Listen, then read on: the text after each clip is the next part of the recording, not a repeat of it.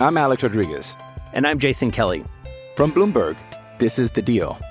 Each week, you'll hear us in conversation with business icons.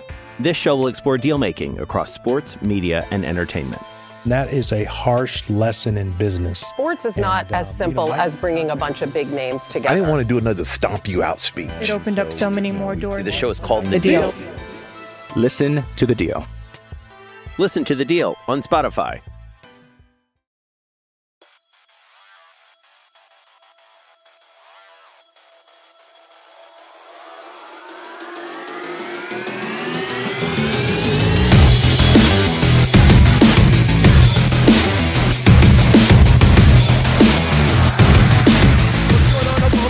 This is the Sooner Nation podcast. Matt Hofeld, along with the one, the only Rich DeCray. And this is the podcast in which we get to talk about how much we don't know, because we don't know what's going to happen. Is Oklahoma going to start the football season on August 29th? We don't know. I'm thinking no, though. I'm thinking it's a definite no, but we don't know for sure. How many people are going to be able to play in Oklahoma's defense? We don't know, because they're dropping like flies. I mean, it's crazy how time has, you fight COVID, you think you got a plan, and then you got the injury. And let's start with the injury report. Three, and I'm going to say all three of them are key figures for Oklahoma's defense, starting with the big one, Caleb Kelly, out for the season with a knee injury. Marcus Hicks out for the season, it looks like. If not the full season, the majority of the season with an Achilles injury. And Justin Harrington out. And I don't know, have you heard what injury is with Justin Harrington? I haven't. You were able to confirm that, though? Yes, okay, he's out. Because I know that you and I, earlier this week, as news started being released, there was a lot of speculation. There were some rumors that were floating around and some things that we weren't able to confirm at the point of our exchange, Matt. And I had said, I had heard Justin Harrington was on that list, but couldn't confirm it. There were no details. I didn't see anyone talking about it. It was just word coming from a friend of mine through another friend of his, ultimately, is what it was. Heard it from a friend. Exactly. I don't know how much. From a friend who... Sorry. I don't know how much stock to put in to that, because some of it is just that speculation, where some of it is actually based in truth. And it's at times difficult for me personally and these friends that I have. It's difficult to sort through it all when it's in just a chain or a group text message. Right. No, yeah, Justin Harrington's definitely injured. What I don't know about Justin Harrington is it a season-ending injury like we've got with Caleb Kelly, like we potentially have with Marcus Hicks. I can't imagine Marcus Hicks with the torn Achilles coming back this season, but, all things are possible, I guess. And then Justin Harrington, and if I were to rank these in order on the defensive side of the ball, if I were to rank them in order of significance, I think you start with Caleb Kelly, right? Number one? No. No? You're going to go with Harrington? No, I'm going to go with Mordecai. No. I'm talking on the defensive side of the ball. Okay, I totally missed that word that you said. Yeah, it absolutely has to be Caleb Kelly then, in my opinion. You look at what Oklahoma has at linebacker. You look at what they're losing. Of course, I think there are two stellar names. The highlight or the most notable name that's going to be on that list is Deshaun White and the prospect that he is heading into the season. But there are other candidates. We were just looking at Caleb Kelly as a guy who has the speed. He's got the range that this Oklahoma defense has been clamoring for, and we really saw that just last year. Right. I'm not saying that Caleb Kelly would have been in the middle of the linebacking crew of this defense, but I do think he had the speed to make things difficult for opposing offensive coordinators and more specifically quarterbacks. Well, and just the on-field leadership with Caleb Kelly is that I think that's probably the truth of the matter is, first of all, Caleb Kelly is a great person. Tremendous football player, tremendous athlete, but overall he is a great person. And so anybody who's ever been around him, anybody who's ever covered him, anybody who's ever been in a room with him, when they saw that injury report that he had torn an ACL, second time it's happened to him in just over a year, you just immediately hurt, not because of what it does to the football program. you hurt because you know that the person that Caleb Kelly is. And it's just there's injuries that just sometimes they become more significant because of the person who's injured, because they are just great people. Caleb Kelly falls into that category. Not to be disparaging towards Marcus Hicks or Justin Harrington. Truth of the matter is, I don't know them. I don't have the same amount of familiarity with them as I have with Caleb Kelly. But the experience and the on-field leadership that Caleb Kelly brings is just off the charts. And that's where, we always talk about the quarterback on the offensive side of the ball, but the defense needs a quarterback as well. And that the quarterback doesn't, it could be any guy. It could be anybody in the linebacking crew. It can be someone on the defensive line. It could be in the secondary. It's that guy who has the experience to make the calls, to call the signals, to call the plays, to make sure everyone's lined up in the right position before the ball snaps. And Caleb Kelly is one of those guys that could have done that for Oklahoma. And now you have to wonder, is his football career over? 2 major knee injuries. Does that end it for a guy like Caleb Kelly? I think he's got a bright future in the broadcast booth if he wants to do that. I think he can be a coach if he wants to do that. But I think he's also determined enough that he can come back and play linebacker if he wants to do that. But you hit it. His one of the greatest attributes he has physically on the field is his speed, his ability to get sideline to sideline. 2 knee injuries, how much of that does he lose?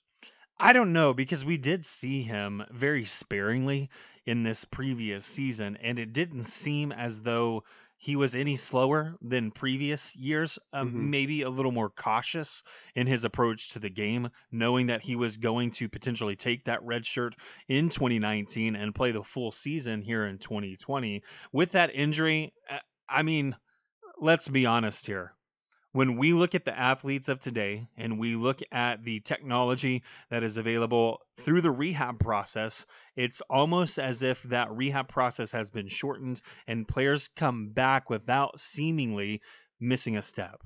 I don't know that's going to be the case for Caleb Kelly. I don't know that it won't be the case for Caleb Kelly, though, because you look at the attitude that he has, you look at the personality, and you hurt as an individual for him, whether you know him or you don't. But again, I think Caleb Kelly was a 5-star recruit because of his work ethic. I think he was a 5-star recruit because of his tenacity and his ability to overcome obstacles that were placed before him. And there's no reason for me to believe that any of that has changed. With that work ethic, with that tenacity, with that ability to overcome the hurdles that are thrown in front of him, Caleb Kelly can come back, as you've mentioned. And I don't doubt that he would be any less of a player than he is currently. Yeah, and I just don't know that I don't know that I'm tempted, if I'm Caleb Kelly, just to take a flyer on the NFL, be a late round draft pick, just to Rodney Anderson situation. How many injuries can you do in college without getting paid, before it really starts? And I think he's at that threshold. Another injury and you're done, you're done. Right. And so Rodney Anderson had reached that point, and then you see him suffer another injury in the NFL, but at least the NFL injury, he got paid for that. And I'm thinking, if I'm Caleb Kelly, I'm doing my rehab. I'm doing everything I can to get back in shape and get back on the field. But the next field I step on, if I'm Caleb Kelly, I think I want to be an NFL field where I'm trying to make a team, because he does have the talent to be a late round pick, but really pay dividends for you because you're getting him on the cheap. I want to talk about Marcus Hicks, and I want to talk about Justin Harrington. I think Marcus Hicks, if I'm ranking these defensive injuries 1 through 3 in significance, I think I have to put Marcus Hicks at number 2 for 2 primary reasons. Number 1 is it looks like with an Achilles, it is going to be a season-ending injury. But number 2, when you consider, what else is happening with the defensive ends? Yeah, that's right. You've got a major suspension there with Ronnie Perkins. So all of a sudden, your defensive end group takes another massive hit when you talk about depth. So Ronnie Perkins is going to be out. We don't know how many games that's going to be. It looks like Oklahoma is going to play 10 games. So that means 5-game suspension. You played 1. Is he going to miss 4 games to start the season? 3 of those 4 games are going to be conference games. So not having Marcus Hicks, who had really done a lot to build up weight and was expected to be a contributor on this defensive front, you're really hurting. I mean, you're hurting. And so a guy like Reggie Grimes, who's that tweener, outside linebacker, defensive end guy, he becomes that much more important. We've talked a lot about Jalen Redmond and what can Oklahoma do with him, on that defensive line. Can they move him to the outside? You look at the linebacker core in general and you start trying to find guys. Well, you're down Caleb Kelly there. So what does that mean for a guy like Brian Asamoah? There's just so much going on that this one injury, removing this guy from the equation, is, I think you're going to see some things shuffle around on that front seven where some linebackers are going to move back up to the defensive line just to cover what you don't have at the defensive end position. And you're going to see some of the guys on the interior of the defensive line move to the outside, like a Jalen Redmond.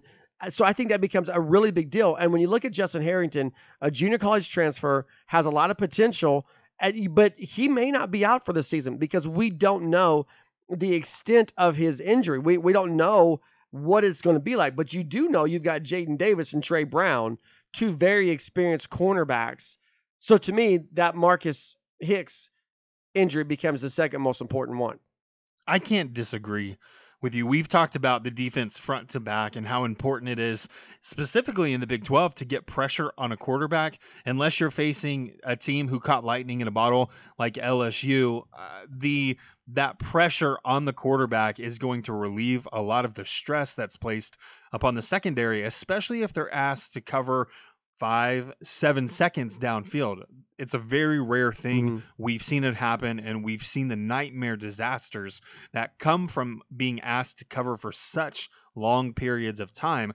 All of a sudden, that's at the forefront of the mind when you begin to talk about this Oklahoma defense, when you talk about the depth of the quarterback play here in the Big 12 as well. On top of that, there is a recipe for some very entertaining things to happen, whereas we once sat down and looked at this defense and said they're improving and we expect more improvement. I don't know that is the full go. I don't know that that's the thought process for a lot of fans who surround the program at this point. I may be switching sides and saying, okay, with that reshuffle that we expect to happen that you laid out, the defense is going to be that liability again instead of this consistently improving unit or group of players. Yeah, and it's unfortunate because what we saw on display big time in the Peach Bowl was the lack of depth on the defensive side of the ball. Right.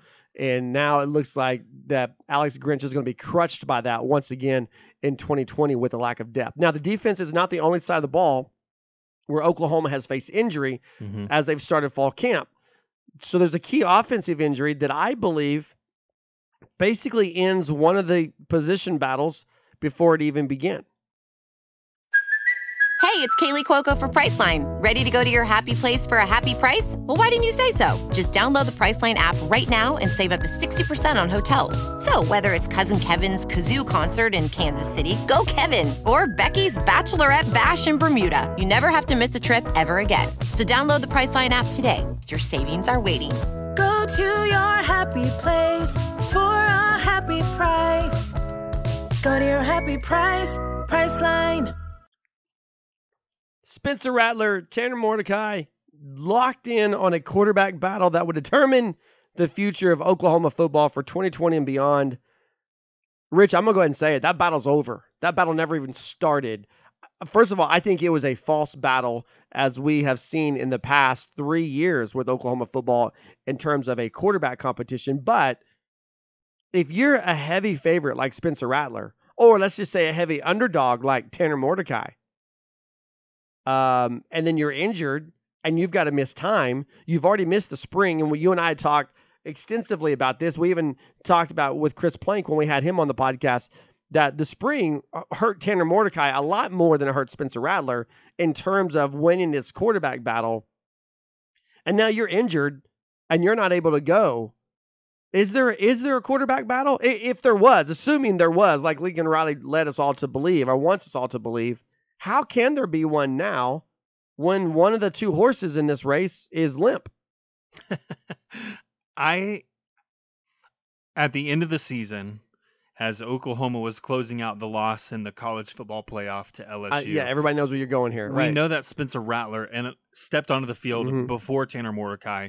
A lot of people jumped on social media as well as forums, boards, things of that nature, and began to, for lack of a better term, label Spencer Rattler as the future, as the starting quarterback. I'm one of those guys. Now, I did that. Now we're sitting here, Matt, and we're having this discussion, and I'm saying, was it really ever a battle? Was it really ever was it the starting position really up for grabs? Or is that this ploy that we've seen Lincoln Riley do time and time again in order to rope in a quality backup to who he believes the starter is already going to be? That, of course, would have been Tanner Mordecai. We saw last year, we didn't have that luxury, and we saw Schaefer step in as the backup. Needless to say, I'm looking at the quarterbacks who are listed here, and this is the craziest thing to me. Without Tanner Mordecai in the mix, is it going to be two freshmen, one a true freshman and one a redshirt freshman on the two deep? Well, I think I think Tanner Mordecai, I don't think it's a season-ending injury with Mordecai. I just think it's an injury where I'm compete. just looking at day one. Yeah, where he can't compete to be that. Because look, we know, we're going to talk about this here in a little bit, but we know that the season's most likely not starting on August 29th. So you're not as close to game prep as you need to be. So Lincoln Riley has time, but you're getting really close to that 30-day window before you start. You have to start game prepping. But I'm looking, like I said, I'm looking at the roster, and there are 3 scholarship quarterbacks on this roster. Spencer Rattler, who's in the middle, Tanner Mordecai, who's the oldest, and Chandler Morris, who would be the youngest of that group. Chandler Morris is my dog, man. Remember, I was high on. On day one, screaming that they were going to get Chandler Morris up until signing day. I'm high on Chandler Morris, but he's not going to be number 2 on day. You don't believe so? No, day 1, Tanner Mordecai will be number 2. Okay. I don't believe it's I don't believe it's a significant injury that causes a loss in playing time. I believe it's an injury that's significant because it will end this quarterback, and I'm doing air quotes, this quarterback competition that's going on in Norman. So when you're running your reps, think about this. If you're Lincoln Riley and you're in fall camp and you're running your offensive reps with the ones, that means your starters. The ones, if you don't know this, anytime you hear about people saying we're going with the ones, that means that's your starters. That's your projected starters. You're not going to put Chandler Morris in there. You might put Tanner Schaefer in there because Tanner Schaefer is what I would think would be the next guy. And he's got experience in the system as a senior. So right now, Tanner Schaefer would be QB2. But I think as soon as Tanner Mordecai gets back, then Tanner Mordecai gets that number 2 spot. But I don't think it's going to affect day one, that depth chart where you're going to have a guy like Chandler Morris, as high as I literally am on Chandler Morris. He's not going to be QB2 to start the season. He's not going to be QB3 to start the season. He's going to be QB redshirt to start the season. Or if there is an injury, he's going to be that emergency guy. But I just think I've always said this, and I think you've agreed with me, and I think the majority of the Sooner Nation has agreed with us on this, is that this has always been Spencer Rattler's, that the passing of the torch took place in the Peach Bowl. That's what that was. Now, Lincoln Riley says if they get a first down, then Mordecai gets to come in there, but they didn't get a first down. And so we'll never know. We'll truly never know. Right. But I believe that was the passing of the torch. And because of that, it's been Spencer Rattler's team. And if Mordecai was going to make a push for it, it had to have been in the spring. Well, you didn't get the spring. So now you got to go overtime in fall camp. And now you're out in fall camp. So this it's over. I mean, it's officially over that this is going to be Spencer Rattler's team. Yeah, and I do agree. It squashes that conversation pretty hard-handedly. Right. So we've got some scheduling things coming up. The coaches poll is out. Top 25, Oklahoma number 6. We got to talk about that. We got true or false coming up, but I want to just jump in here with some recruiting. So we're going to go down our list here of talking points, and I want to bring up the Damon Harmon commitment because that's big. You know that, I know that. We've talked about the Harmon kid the cornerback who could be a safety. I still say he's going to be a cornerback, but he's got the range. He's got the athleticism that he could make a safety. I don't think so. I don't think that's going to happen. But to me, the biggest thing about his commitment is you look at Kelvin Gilliam, the 4-star defensive tackle who's making his commitment announcement on the 22nd of this month.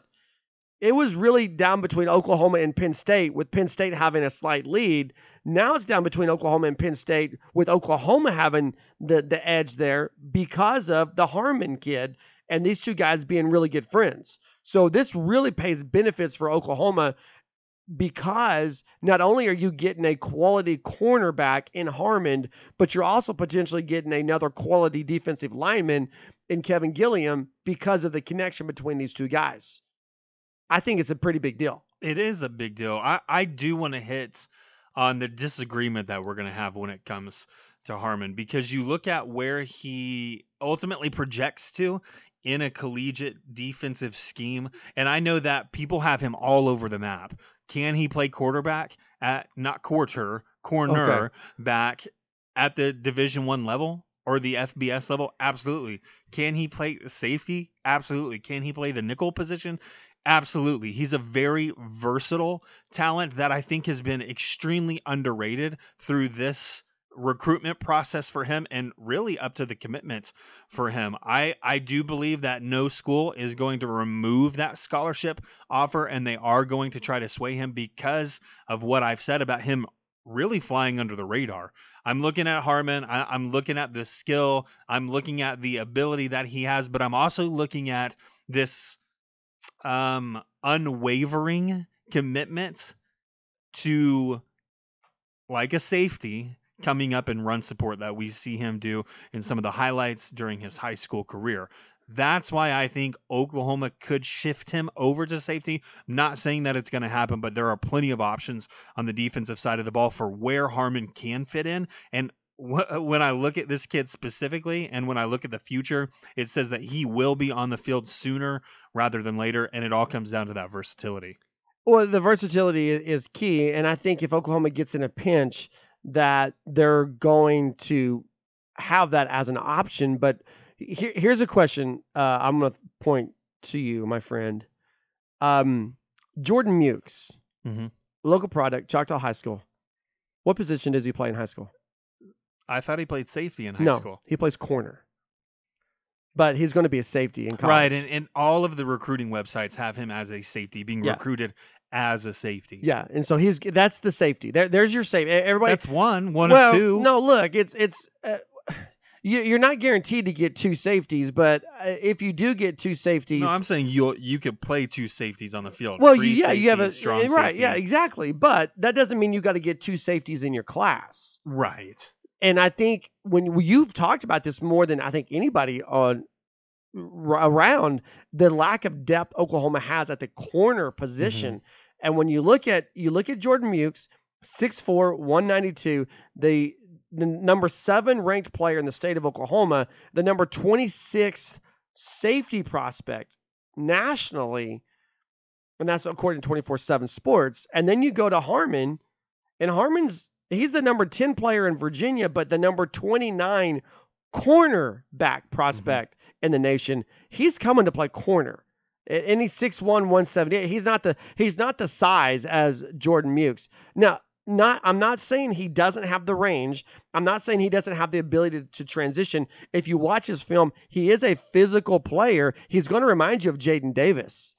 What it ultimately comes down to for me with Harmon, Matt, is that he's going to be the type of player who's so good that you can't keep him off the field. It's what door is going to open up for him to walk through. I agree with you from the cornerback standpoint. You love his instincts. You love the ability that he has to put on more weight to his frame, more strength in a collegiate strength or weight training program. You love all these factors about him, and we've already talked extensively about the versatility. But as I've said, just as it was with Jaden Davis, he's good enough that I see it as a near impossibility to keep him off the field. Doesn't have to be as a freshman, but for sure as a sophomore. Well, but go back and think about Jaden Davis. Jaden Davis made his way on the field when there was experienced cornerbacks ahead of him. He did. But and the reason why is because he's a sure tackler. He fundamentally, and we said this his freshman season, fundamentally, he was the best guy Oklahoma put on the field at that position when it came to tackling. Now, was he the best corner guy? No. But he was the most physical of the corners, and he was the most fundamentally sound when it came to tackling. That's what Harmon's going to be. And for that reason, he's going to make it on the field. I agree. He'll make it on the field young, but he'll make it on the field at the corner spot because Alex Grinch has a plan.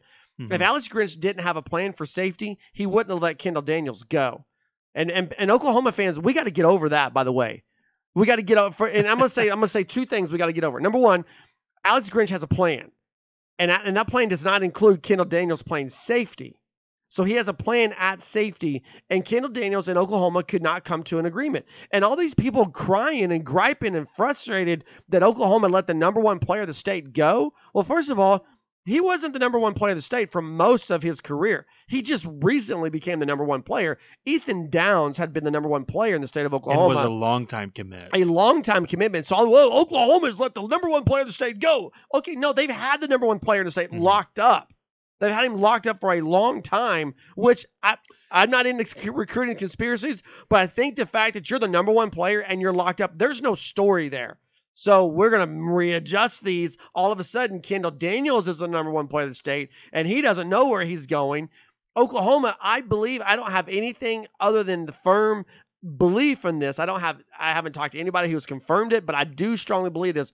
Oklahoma withdrew his offer based on the fact that he did not want to play cornerback, did not want to play in the safety. Secondary. He wants say that in general. No, he wants to play in the secondary. He didn't I want got to play that backwards. Didn't want to play linebacker. He didn't want to play linebacker. Wanted to be in the secondary. And these people, well, you let him play safety if he wants to play safety. That's not how you build a program. If you let the kid say, hey, we're going to offer you a scholarship, where do you want to play?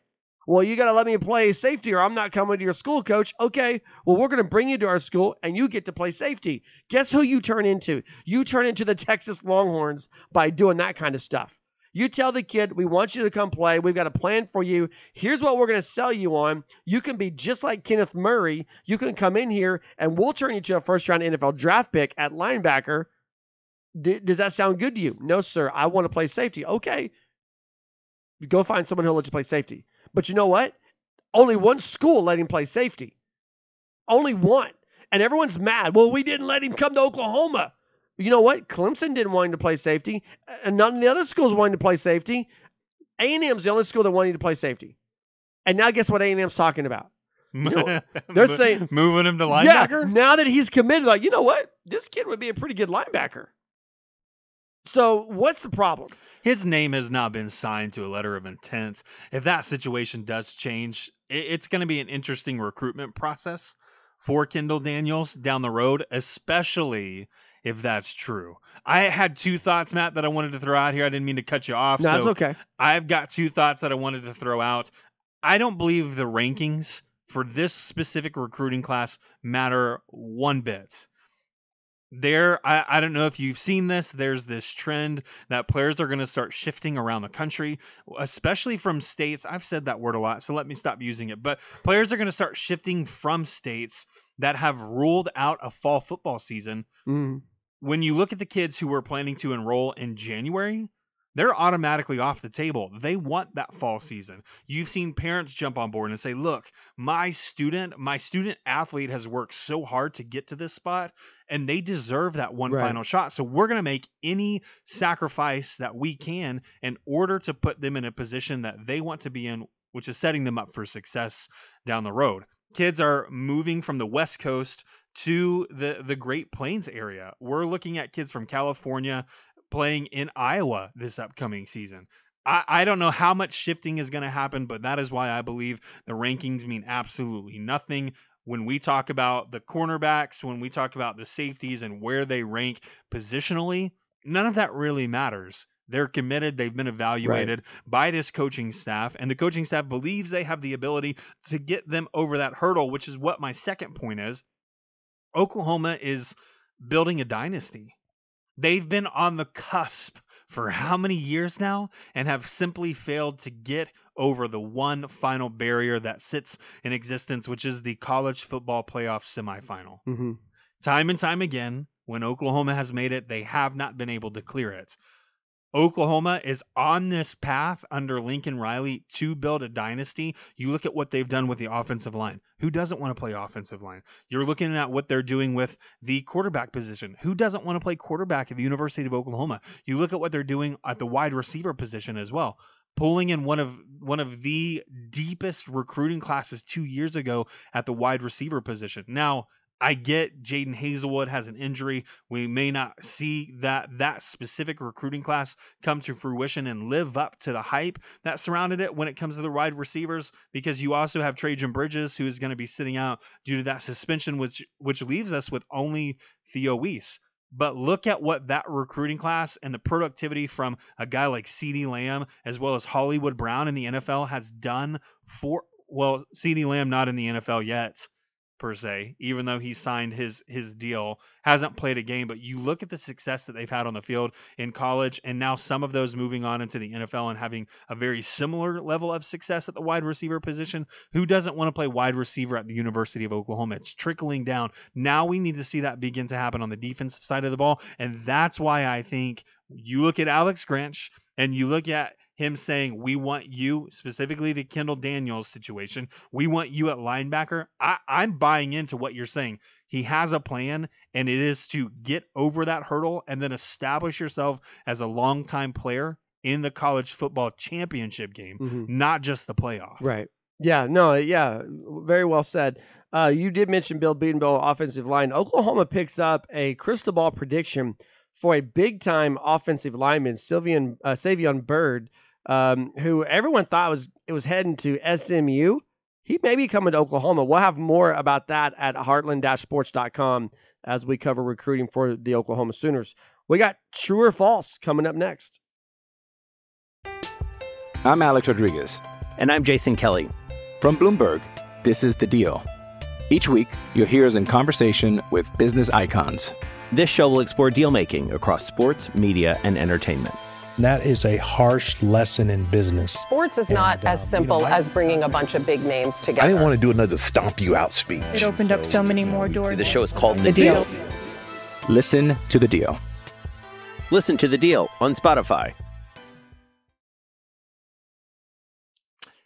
It is time, Matt, where I get to ask the questions this week for True and False. Are there 5? There are 5. Okay, cool. I've prepared 5 questions for you, and these are all. I know that in the past I've taken a quick dive out of the realm of football. Yeah, you're always and asked scary, man. Some random off the wall questions. Kansas Jayhawk basketball. That's not going to happen. Okay, that's not going to happen. It was Oklahoma State.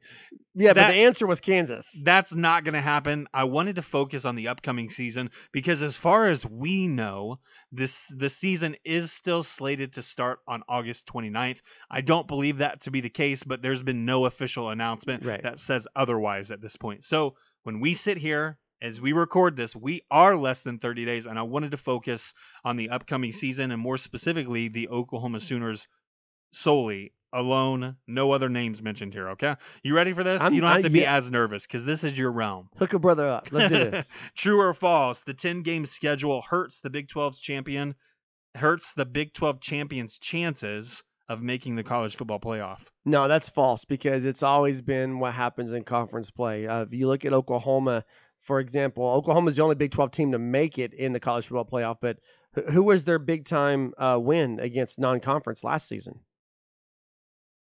You know, there's not a big name out there. It wasn't Houston, certainly wasn't South Dakota, wasn't UCLA.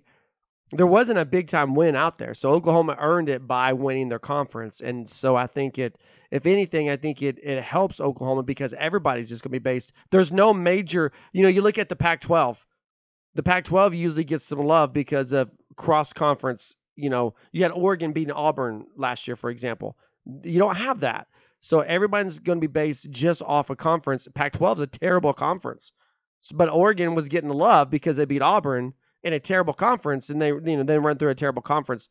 Now you just got to play the terrible conference if you're Oregon. So, no, I don't think it hurts Oklahoma. I don't think it hurts the Big 12 in general because everybody's, for the first time, everyone's on the same playing field.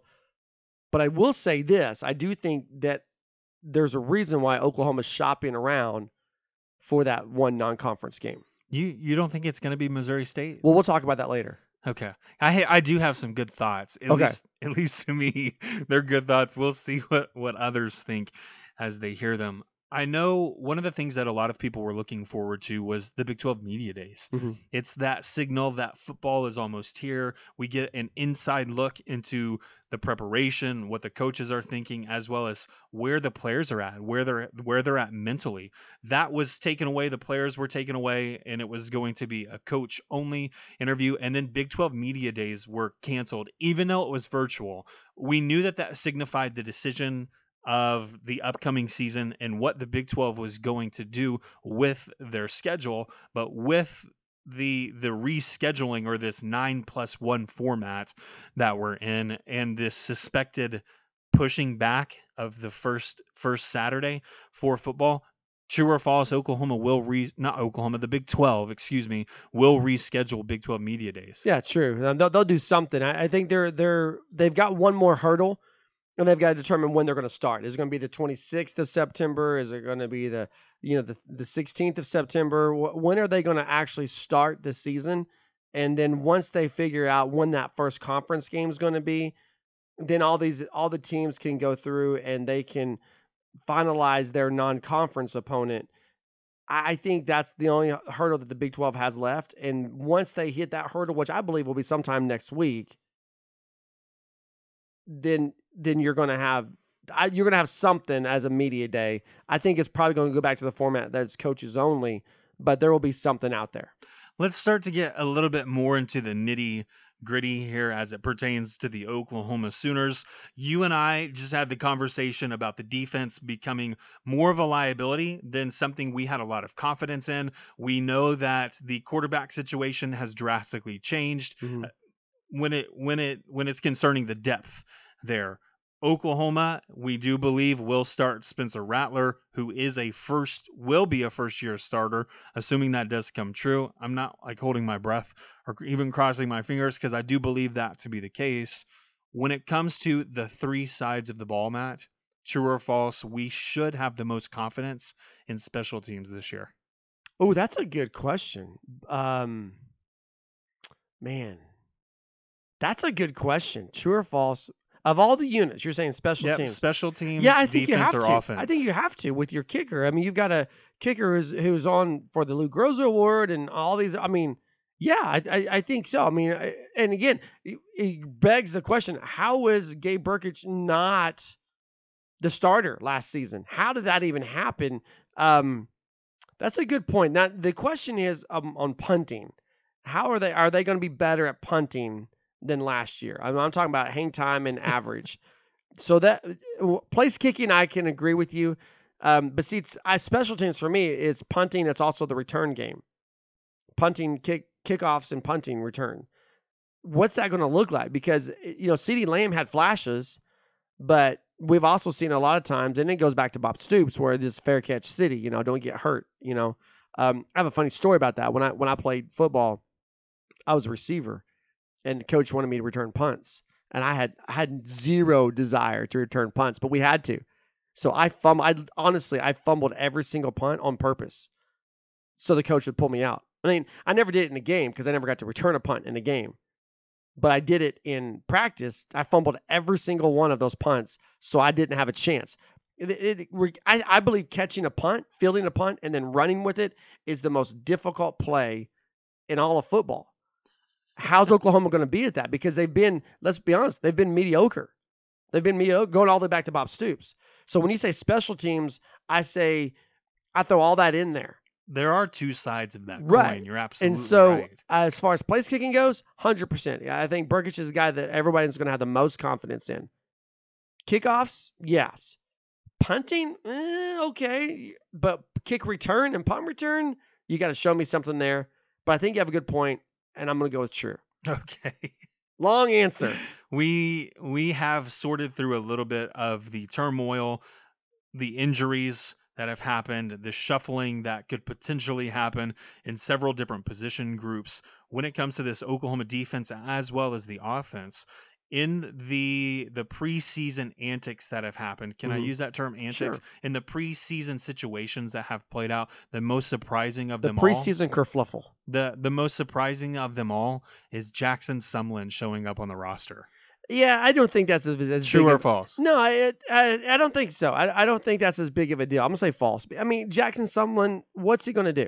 I mean, no one knew about this kid until like 3 days ago. And then someone, it's just this oddity that his dad coaches. Well, but think about where his dad was a key coordinator for Bob Stoops, goes to become the head coach of Texas A&M, fails. He's on shaky ground in in Arizona right now. He's on the hot seat. So your kid's going to go walk on somewhere. You want him to have some sort of, it's the Chad Morris thing. Chandler Morris was going to Arkansas. He was locked to go to Arkansas, and then Chad Morris gets fired. Chad Morris goes to Auburn. Now everyone's thinking Chandler Morris is going to go to Auburn. I was the one saying, no, he's not, because Chad Morris's idea is not to stay in Auburn for the next 4 years. So where does Chandler Morris end up? Chandler Morris ends up with someplace where he can have stability, where he doesn't commit because his dad's there and then his dad's gone. Same thing with Kevin Sumlin, is that he's on shaky ground. There's no guarantee he's going to be in Arizona for the next 4 years. So why would your son go there? Sitting someplace where you know he'll have good coaching and he'll have stability. And that's the reason why the Sumlin kid is in Norman. I don't think it's that big of a deal. I don't think it's that big of a story. I don't know how much we'll see from this kid, honestly. Right. So I think no one knew about this until like 3 days ago. Someone in the media notices the name. By the way, Kevin Sumlin, I always go back to when we were running Crimson and Cream Machine, and I wrote an article about the most overrated programs every year in college football, and I had Texas A&M there. And no one said anything about that article until the end of the season when OU played Texas A&M in the Cotton Bowl. That was a Johnny Manziel year. And Kevin Sumlin, I wrote that article in August. So you go into January, Kevin Sumlin retweets that article, which is hey, thanks for the motivation, from an article that was 4-5 months old. And then we suffered the wrath of Texas A&M fans over that. That article became like for that year, in January, so that year, it was one of the most highly viewed articles all year long because Kevin Sumlin got mad about it, but it didn't disprove my theory. He got mad about it, and Texas A&M beat Oklahoma, but it doesn't disprove the fact that Texas A&M is one of the most overrated programs in the nation, and they fired Kevin Sumlin. Last true or Sorry, false. I'm going on these. Good. I'm just going with this stuff. The man. last true or false question I've got is addressing a conversation that I don't think many people are having at this point in time about the running backs. We know about Ramondre Stevenson, expecting him to take over that number 2 role. Now he's not going to be available for however many games. We don't know, but we do know that he will be sitting out. There are more than a handful of worthy candidates to take over that role. I don't know where your speculation sits. So this is where my true or false question comes in. It'll be Marcus Major, true or false. It'll be Marcus Major receiving snaps before TJ Pledger in the absence of Ramondre Stevenson.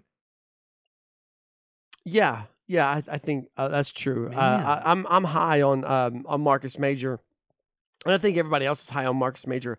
When you look at the difference between Major and Pledger, is you look at the type of running back that they are. Marcus Major, I think actually TJ Pledger's taller than Marcus Major, but I think Marcus Major has him by about 20 to 25 pounds. So he's a different type of running back. And when you look at TJ Pledger, he's a lot closer to Kennedy Brooks. No, I'm going to take that back. I think Kennedy Brooks is bigger than TJ Pledger as well. I think Kennedy Brooks and Marcus Major are close in size. Kennedy Brooks would visually looks like the second biggest back on the roster next to Stevenson. Well, I think, first of all, Stevenson is the biggest back. I know I think he's the only running back over 6 foot. You can look that up and let me know. I think he's the only running back over 6 foot, and he's about 230-ish pounds. But I think Major's around 220, and I think Kennedy Brooks is in that ballpark as well, which puts Pledger down. I don't even know if Pledger's pushing 200 pounds, honestly. I think he's below 200.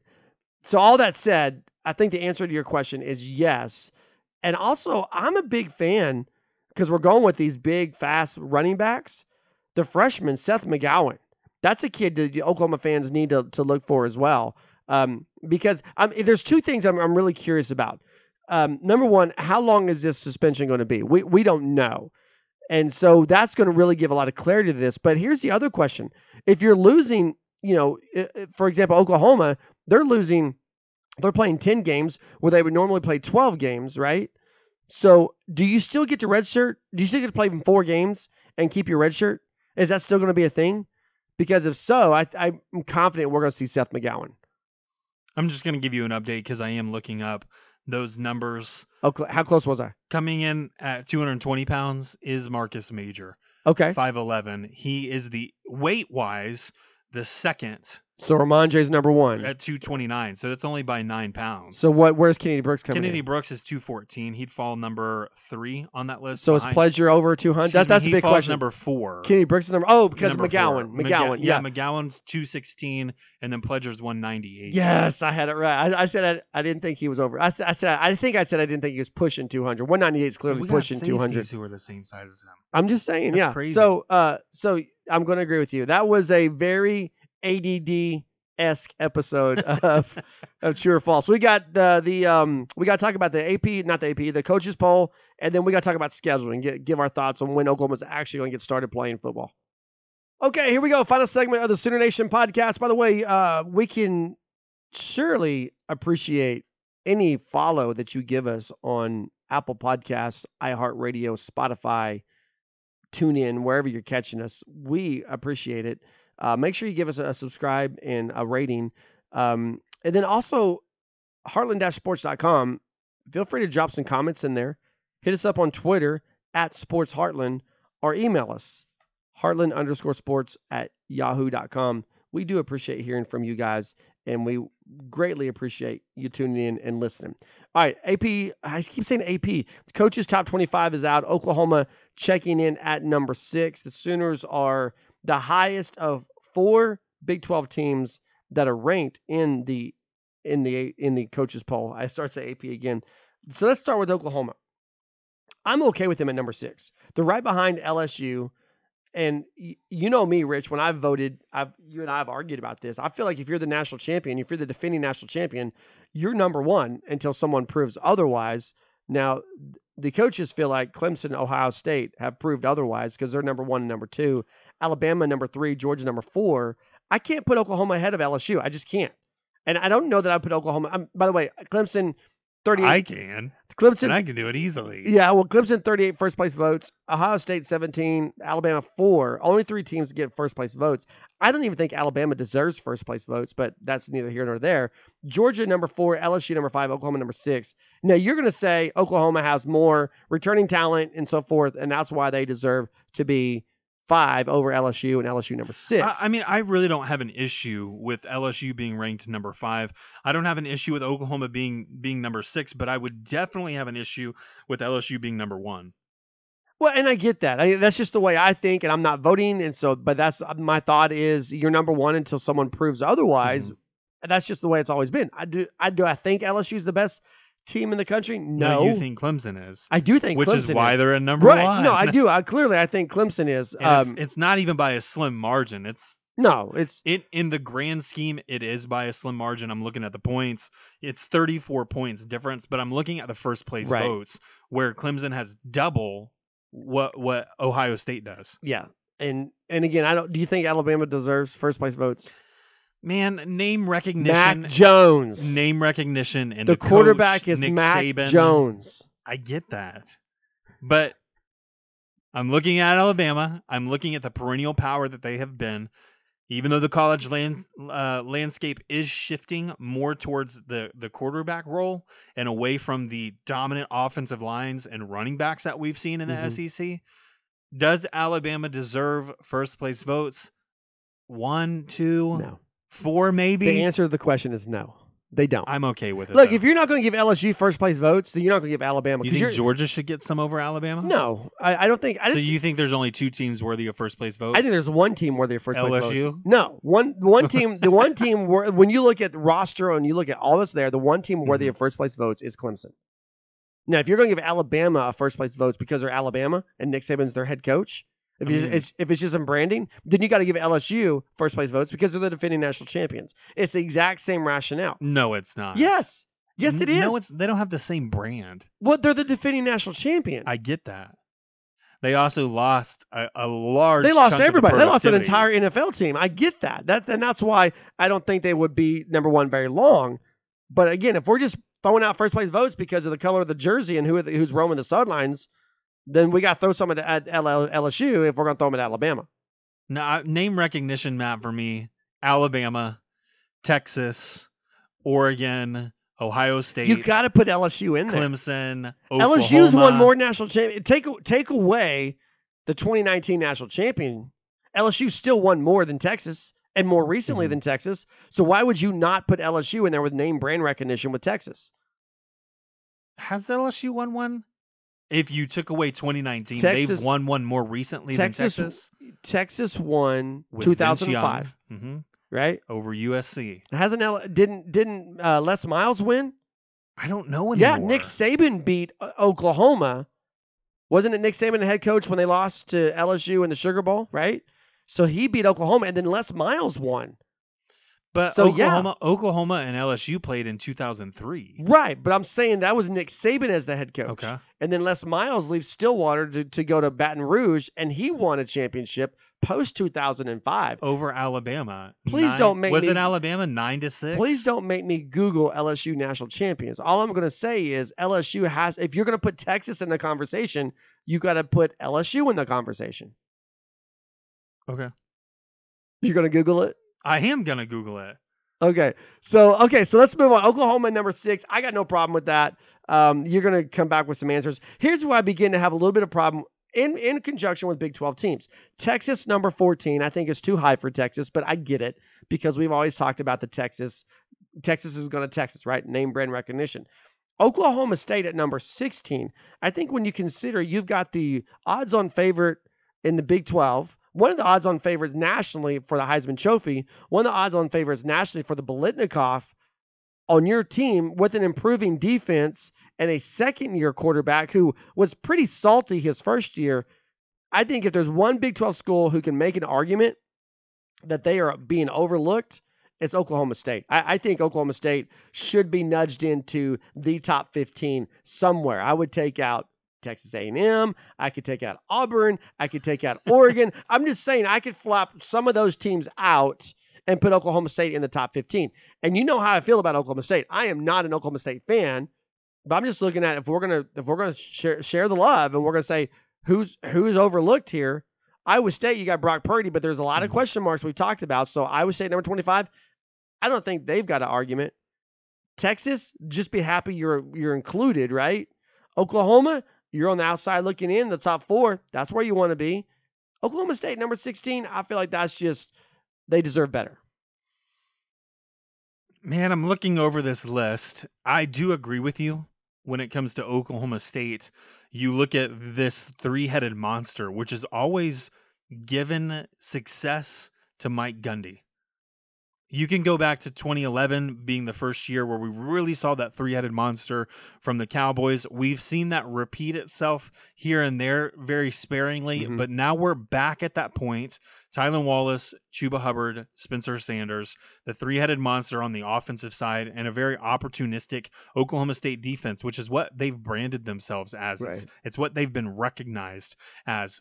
But you have is it Harvell Pill or Harvey Colby Pill? Harvell Pill, yeah. Harvell Pill, who will be the leader, unquestioned leader of that defense on the back end. There's a lot of good things that are happening in Stillwater on both sides of the ball, which is why I would bump them up. And it's why in my personal rankings, I have them as the number 2 team here in the Big 12. Okay. Do they deserve the respect? Yes. Are they going to get it? No. Why? Because the national brand isn't quite as big. No, that's a team I will agree with you that if you're going national branding, Oklahoma State's not in there. LSU definitely is. And how many championships? What do you? I didn't look up how many they had. I just want to know what their most recent one is minus 2019. It was 2007. Okay, so it's 2 years after Texas. That was the lowest scoring game that nobody wanted to watch, if I'm not mistaken. So just to clarify, since Texas last won a national championship, LSU has won twice. Correct. But you would not include LSU in branding with Texas. I mean, no. Matt, I'm looking at it conference-wise, and when you begin these talks of the SEC, the first name that pops up isn't LSU. It's always Alabama, and here over the past 5 years, the number 2 name has been Georgia. Okay, that's like, remember when Baylor had their rise in the Big 12? Mm-hmm. So Baylor, every time something good happens on the football field, it all crumbles. Right, and I just feel like Georgia's they're a newcomer, they're a late bloomer, but Georgia has been a perennial power in the past. Okay, so has LSU. I get that. Just concede and say LSU's a national brand. LSU is a brand. Okay, let's talk Big 12 scheduling. And I got some thoughts on this. The first thought is this. There's some completely wrong takes out here about the Big 12. The idea is because the Big 12 is the last of the Power 5 conferences to announce what they were doing, that they were the last of the Power 5 conferences to have a plan. Now, here's why this idea is out there. Here's why this thought process is out there. Because there's a lot of people who are mad at the Big 12. They're dissatisfied with the Big 12. They want Oklahoma, they want Texas, they want whatever to be somewhere else other than the Big 12. And so because they don't like the Big 12, they're going to say, well, we're the last one to even have a plan. Because you're the last one to announce your plan doesn't mean you're the last one to have a plan. In fact, the Big 12 had like 30 different contingencies. And what they were trying to do, this is what I know. The Big 12 wanted to do at least a 12-game season. They were trying to do everything they could to do everything other than the 9+1. Now, the 9+1 format's been out there for a long time. When I say a long time, I mean like several weeks. But everybody knew that was a possibility. But the Big 12 that was the last-ditch effort possibility. That is worst case scenario, here's what we're going to do, 9+1. But we're going to continue to work angles, and we're going to continue to do this and continue to do that to try to provide the opportunity for our teams to experience 11, 12 games this season. And when that became less and less and less of a possibility, the 9+1 is all that was left. But because you're the last one to announce, doesn't mean you didn't have a plan, doesn't mean you didn't try. In fact, I would applaud the Big 12 over the Big 10. The Big 10 just said, forget about it. We're just doing conference only. The Big 12 said, well, let's see what we can work out. Pac-12, forget about it. We're doing conference only. Well, let's talk to the ACC. Let's talk to the SEC. ACC, we got to deal with Notre Dame. Well, let's talk to the SEC. SEC, nope, conference only. So then the Big 12's left with no more options. But they tried. At least they tried. And I've got my problems with the Big 12. I've got issues with the way it's officiated in basketball, softball, football. I've got issues with that. I've got issues with Texas thinking they're the big dog and trying to run the show when they're not. But I don't think this is something where we can really dog the Big 12 for. I really don't. I think I would, and I know in the media, for sure in the media, I'm in the minority here, but I would applaud Bob Bowlesby and what he tried to do to get these teams to play as many games as would be possible in a safe fashion. I got no problems with the Big 12 being the last to announce. I don't either. Largely because I do believe that the plan that was in place was going to work for Oklahoma. I also believed that the three conferences, the ACC, the SEC, and the Big 12 coming together was going to work. When one of those dominoes fell, pulled out of the conversation, a la the SEC, the ACC then went to their next plan, set that one in motion, which left the Big 12, who I believe would have still been in talks with the ACC to figure out some kind of scheduling compromise in order to get better quality opponents and up the chances of making that college football playoff, even with one loss on the schedule. Right. When the ACC announced their plan and then adopted Notre Dame football I know that Notre Dame is a part of the ACC when it comes to basketball as well as other sports, but they adopted football into this year. It really saved Notre Dame more than it saved anybody else, and then put the Big 12 all of a sudden going to plan 3 or maybe even 4, if not 5, before they announced it. I don't see an issue with waiting. In fact, in my opinion, it's better to not jump the gun like the Big Ten, in my opinion, did. But it was better to wait, to have all the facts, to keep the options on the table before making a final decision. And it was very cautious and wise of the Big 12 to do. Right. Now, so let's look at when the season is going to start for Oklahoma. Never. Haha. What'd you say? Never. March. No, the Big 12 is going to plan this first conference game either the Saturday the 26th or the Saturday the 19th of September. We know Oklahoma wants at least a 2-week window in between first game, second game. So that means Oklahoma is either going to start on the 19th or the 12th. If it's the 26th, they're going to start on the 12th. If it's the 19th, they're going to start on the 5th. So we will not have Oklahoma football, in my opinion, until September. And that's okay. That's less than a month. We're recording this on August 6th. That's less than a month. We can go another month. Now, the question is, who's that opponent going to be? Missouri State very much wants this game. But if it gets moved away from August 29th, I think Missouri State might get into some scheduling problems. I think it's going to get moved away from August 29th because I don't think Oklahoma's going to go from August 29th to September 19th or September 26th before playing the next game. I just don't see that happening. So Oklahoma has been in talks with Boise State, Cincinnati, Central Florida, and Missouri State. Missouri State's the most logical. Right. Because they were just right. It's I-44. Springfield to Norman's like 7 hours. It's not just that it's logical. Here's why Missouri State makes sense for Oklahoma, because the Sooners already have the broadcast rights for that game. Between those two would push that out as they normally do for a non-conference game. Expect that one to be pay-per-view. Again, that's something that's normal of the beginning of the season for the Oklahoma Sooners against a lesser opponent that doesn't have that same, let's use the term brand, Matt, shall we, as Army in Tennessee. Made sense for me. They've already got the broadcasting rights. It is going to come down to a date, though, as you've mentioned, if that is September 5th, there's still no issue because that was the original scheduled date for this game to be played. It is more so when you look at the 12th, the 19th as those other potential dates for this game to be played, that Oklahoma could get themselves in a little bit of trouble. Okay, Missouri State would get themselves in a little bit of trouble in terms of scheduling if they were looking for that payout. Well, if it's September 5th, I think Missouri State's still good. Yeah, because that was the original schedule. If it's September 12th, then there's an issue. And I don't have a problem. The Big 12. You knew that the Tennessee game was out when the SEC said we're only playing conference. You knew the Army game was out when the Big 12 said we're doing 9+1, but your +1 has to be a home game. Army's not coming back to Norman, so that leaves Missouri State. But there's some intrigue if you look at Boise State, Central Florida, or Cincinnati. Missouri State does not have anyone on the schedule for the 26th.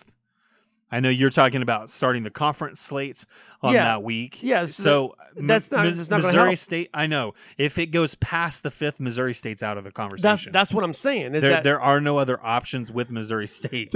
I'm on board with you. You're making my point. Yeah, so if it's the 12th, if you're starting your season on the 12th, you can't play Missouri State. Let's ask the question then. You were the first person I ever heard mention BYU as a potential partner through this time. BYU had been rolled out pretty early on in this process. If you're looking at UCF, Cincinnati, and Boise State, who's that number one target for you? For me, it'd be UCF because you got two reasons. Number one, they're a top 25 team, so you get a nationally broadcast game against a top 25 team. It's not going to be pay-per-view anymore. No, right. So you're talking about dollars, okay? So it all comes with the dollars. And number two, Josh Heupel is the head coach. Right. So you got that connection. So I think UCF becomes the most notable of that group. Of course, then you got Boise State with the Fiesta Bowl that happened years ago. You know, Ian Johnson. Yeah, but people have not forgotten. No, that's what I'm saying. That's why that game draws some interest. And people wouldn't have forgotten about West Virginia either, but they joined the conference. Right. And they haven't beaten Oklahoma since they joined the conference, Right. but just throwing that out there. And then I think Cincinnati comes in 3 there. But look, Missouri State, it's the easiest thing. Missouri State has been so accommodating. Look, Oklahoma. Very flexible. Yeah, we're going to move this date. Sure, that's that. We're going to help you with testing. Yeah, okay. So Missouri State, I think still there's a good chance if Oklahoma starts the season on September 5th, it's going to be Missouri State. But if Oklahoma has to move back to September 12th, it's going to be somebody else. So that's all we know. And that goes back to the very top of this podcast this is an episode where we don't know. So I hope it's Missouri State on September 5th because that means 2 weeks later we get Big 12 football. But if it's not September 5th, I hope it's Central Florida on September 12th. Help me with your math here because I'm really struggling. Okay. Oklahoma, 3 games, had a bye week scheduled originally, moved that up 1 week, the start of the season, that is. All of a sudden, 2 bye weeks to begin, but conference play wouldn't have started. I did pull up the schedule. I wanted to look at it really quickly, and this is what triggered this conversation for me. Oklahoma wasn't scheduled to start the conference slate until October 3rd. Right, but they're going to move that up. The first Big 12 conference week will start either the 19th or the 26th of September. That's when I'm talking about the next big hurdle for the Big 12 is readjusting their schedule and saying when they're going to play. Well, it's either going to be the 19th or the 26th. Okay. And then the teams are left to figure out who their +1 is. I'm tracking you here because when you pull up what the original schedule was supposed to be and you throw out the idea of shuffling that around, it makes sense that you have all of September to play that. So you're thinking, you're just thinking Baylor on October 3rd. Right. Right. Uh-huh. No, but that's not. Baylor's going to be if they keep the schedule. I'm assuming they're going to keep the schedule the way it is because the conference schedule's made. So that means they're either going to play Baylor on the September 26th or they're going to play Baylor on September 19th. And then you're going to have your +1 game 2 weeks prior to that date. So if they play Baylor on September 26th, that means September 12th, they're going to play somebody. If they play Baylor on September 19th, that means September 5th, they're going to play Missouri State. Does that make sense? Yes. Okay. I'm tracking with you. All right.